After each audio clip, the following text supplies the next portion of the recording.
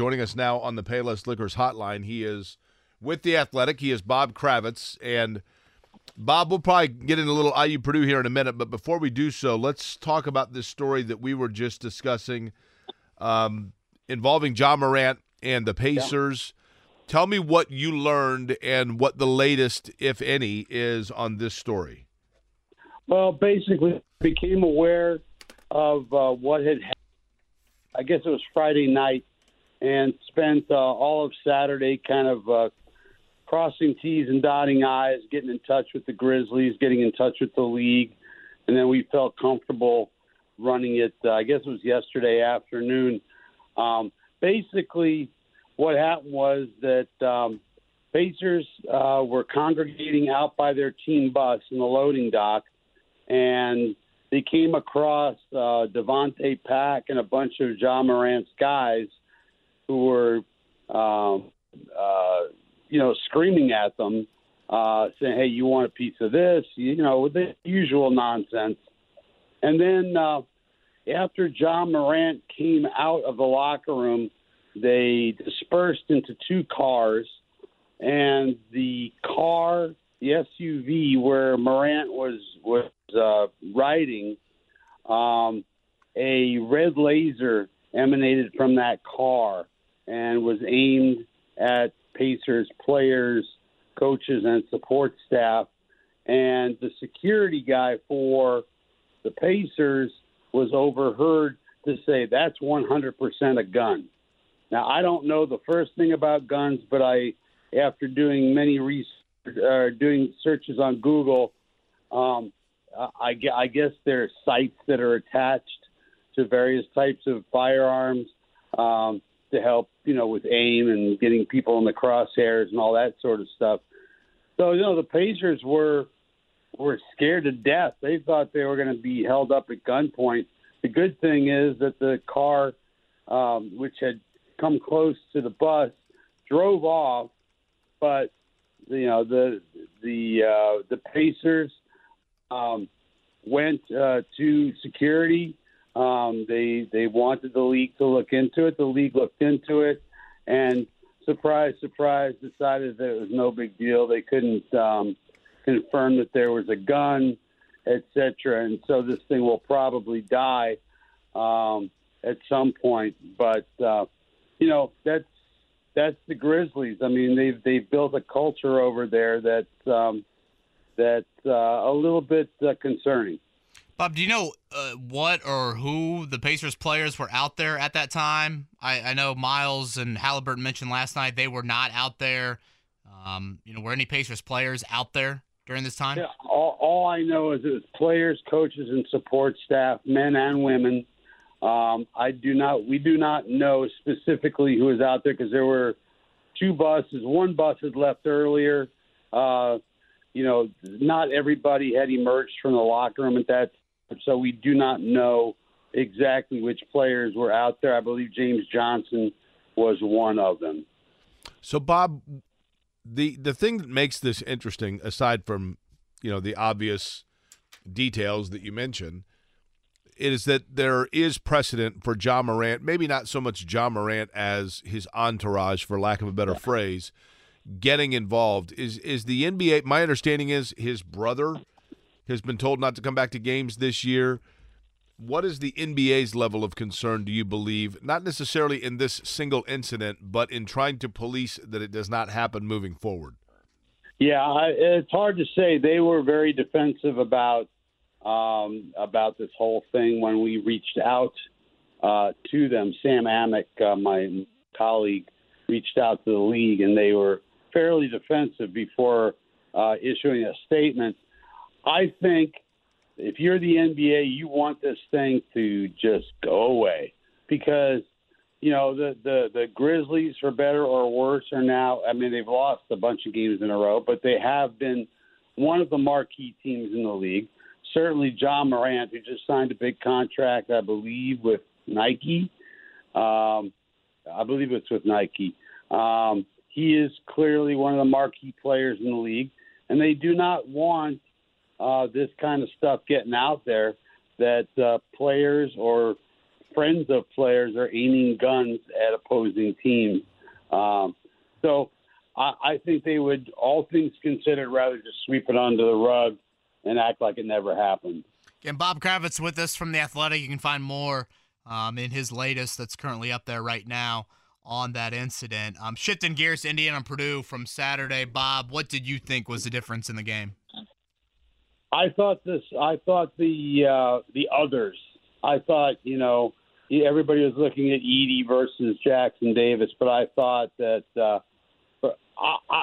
Jalen Hood-Schifino, I'll just say, I think is the best NBA prospect on the Indiana team. I think he's a first-rounder eventually when he decides to go that route. But I thought Jalen Hood-Schifino with 12 of his 16 in the second half. I thought Galloway was real good. Kopp hit a couple of shots.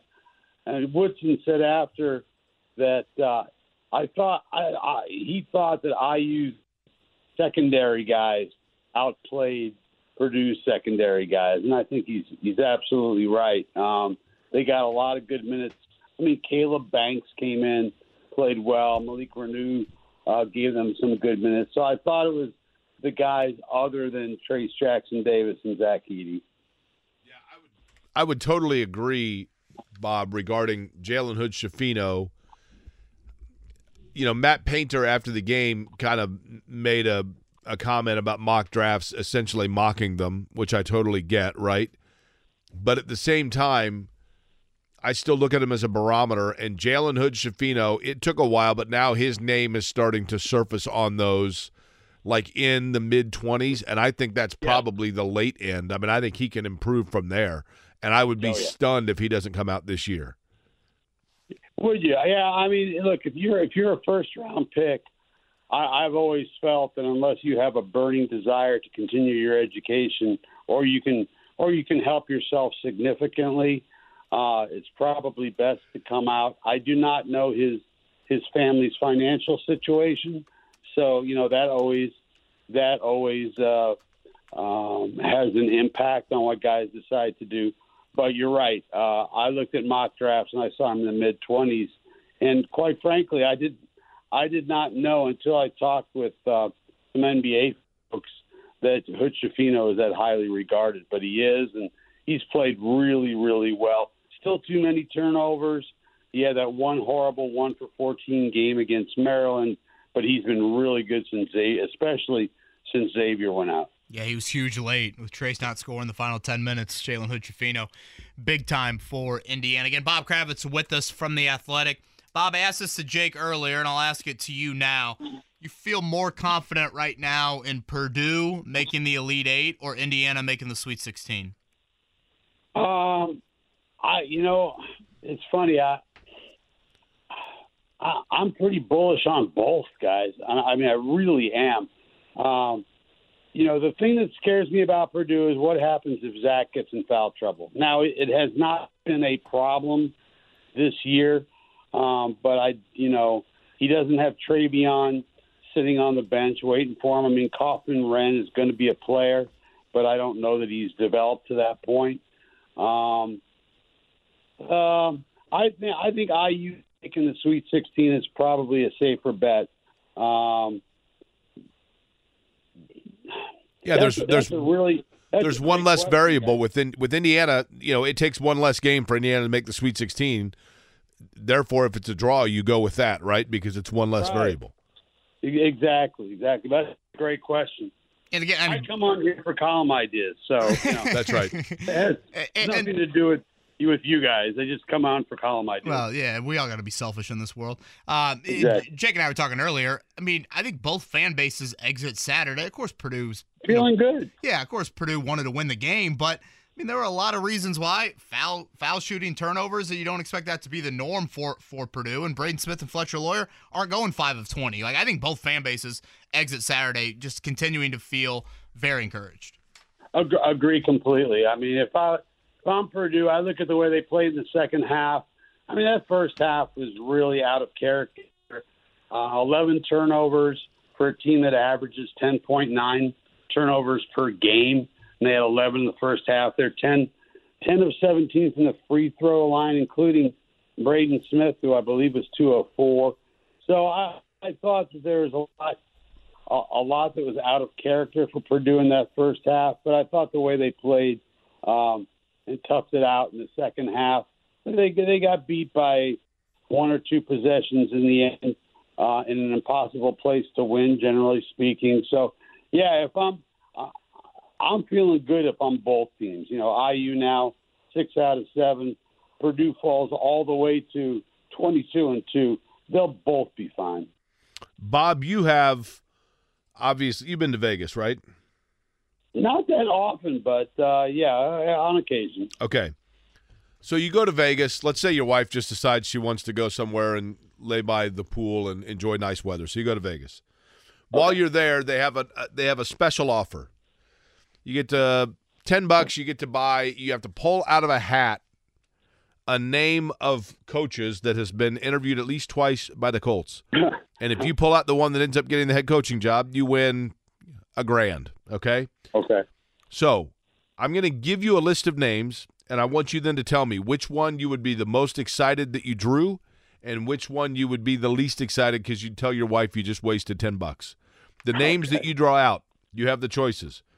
Raheem Morris, Jeff Saturday, Aaron Glenn, Jim Harbaugh, Brian Callahan, Eric Bieniemy, Mike Kafka, Shane Steichen, Rich Bisaccia, Wink Martindale, Bubba Ventrone. Which of those would you say, I just wasted my money, and which one would you be the most confident you're going to win? Well, I'd be most disappointed if I got Jeff Saturday. I mean, with all due respect, I mean, I like the man a lot, but he's not a head coach in this league. I would be most But do you excited. think the Colts think that? Do you think he's out? Yeah, I do not think that in the long run that his name will be pulled out of the hat by Jim Irsay. I don't have a ton of inside information, but the way this thing is proceeding, I do not think that Jeff Saturday is the guy. I'd be most excited.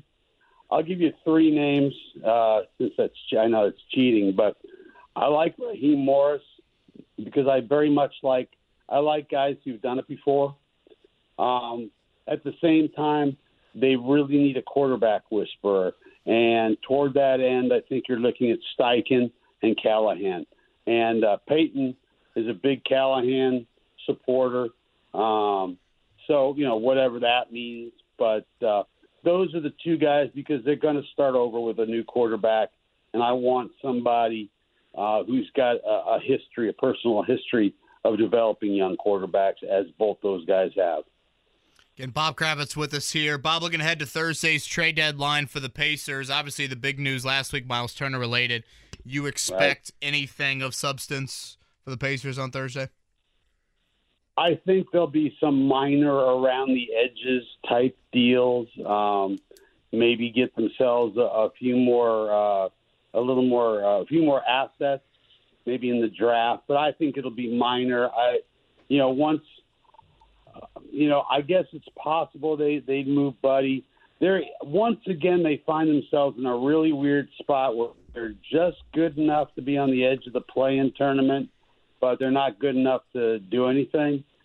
So I would think that you'd rather be a seller than a buyer at this point.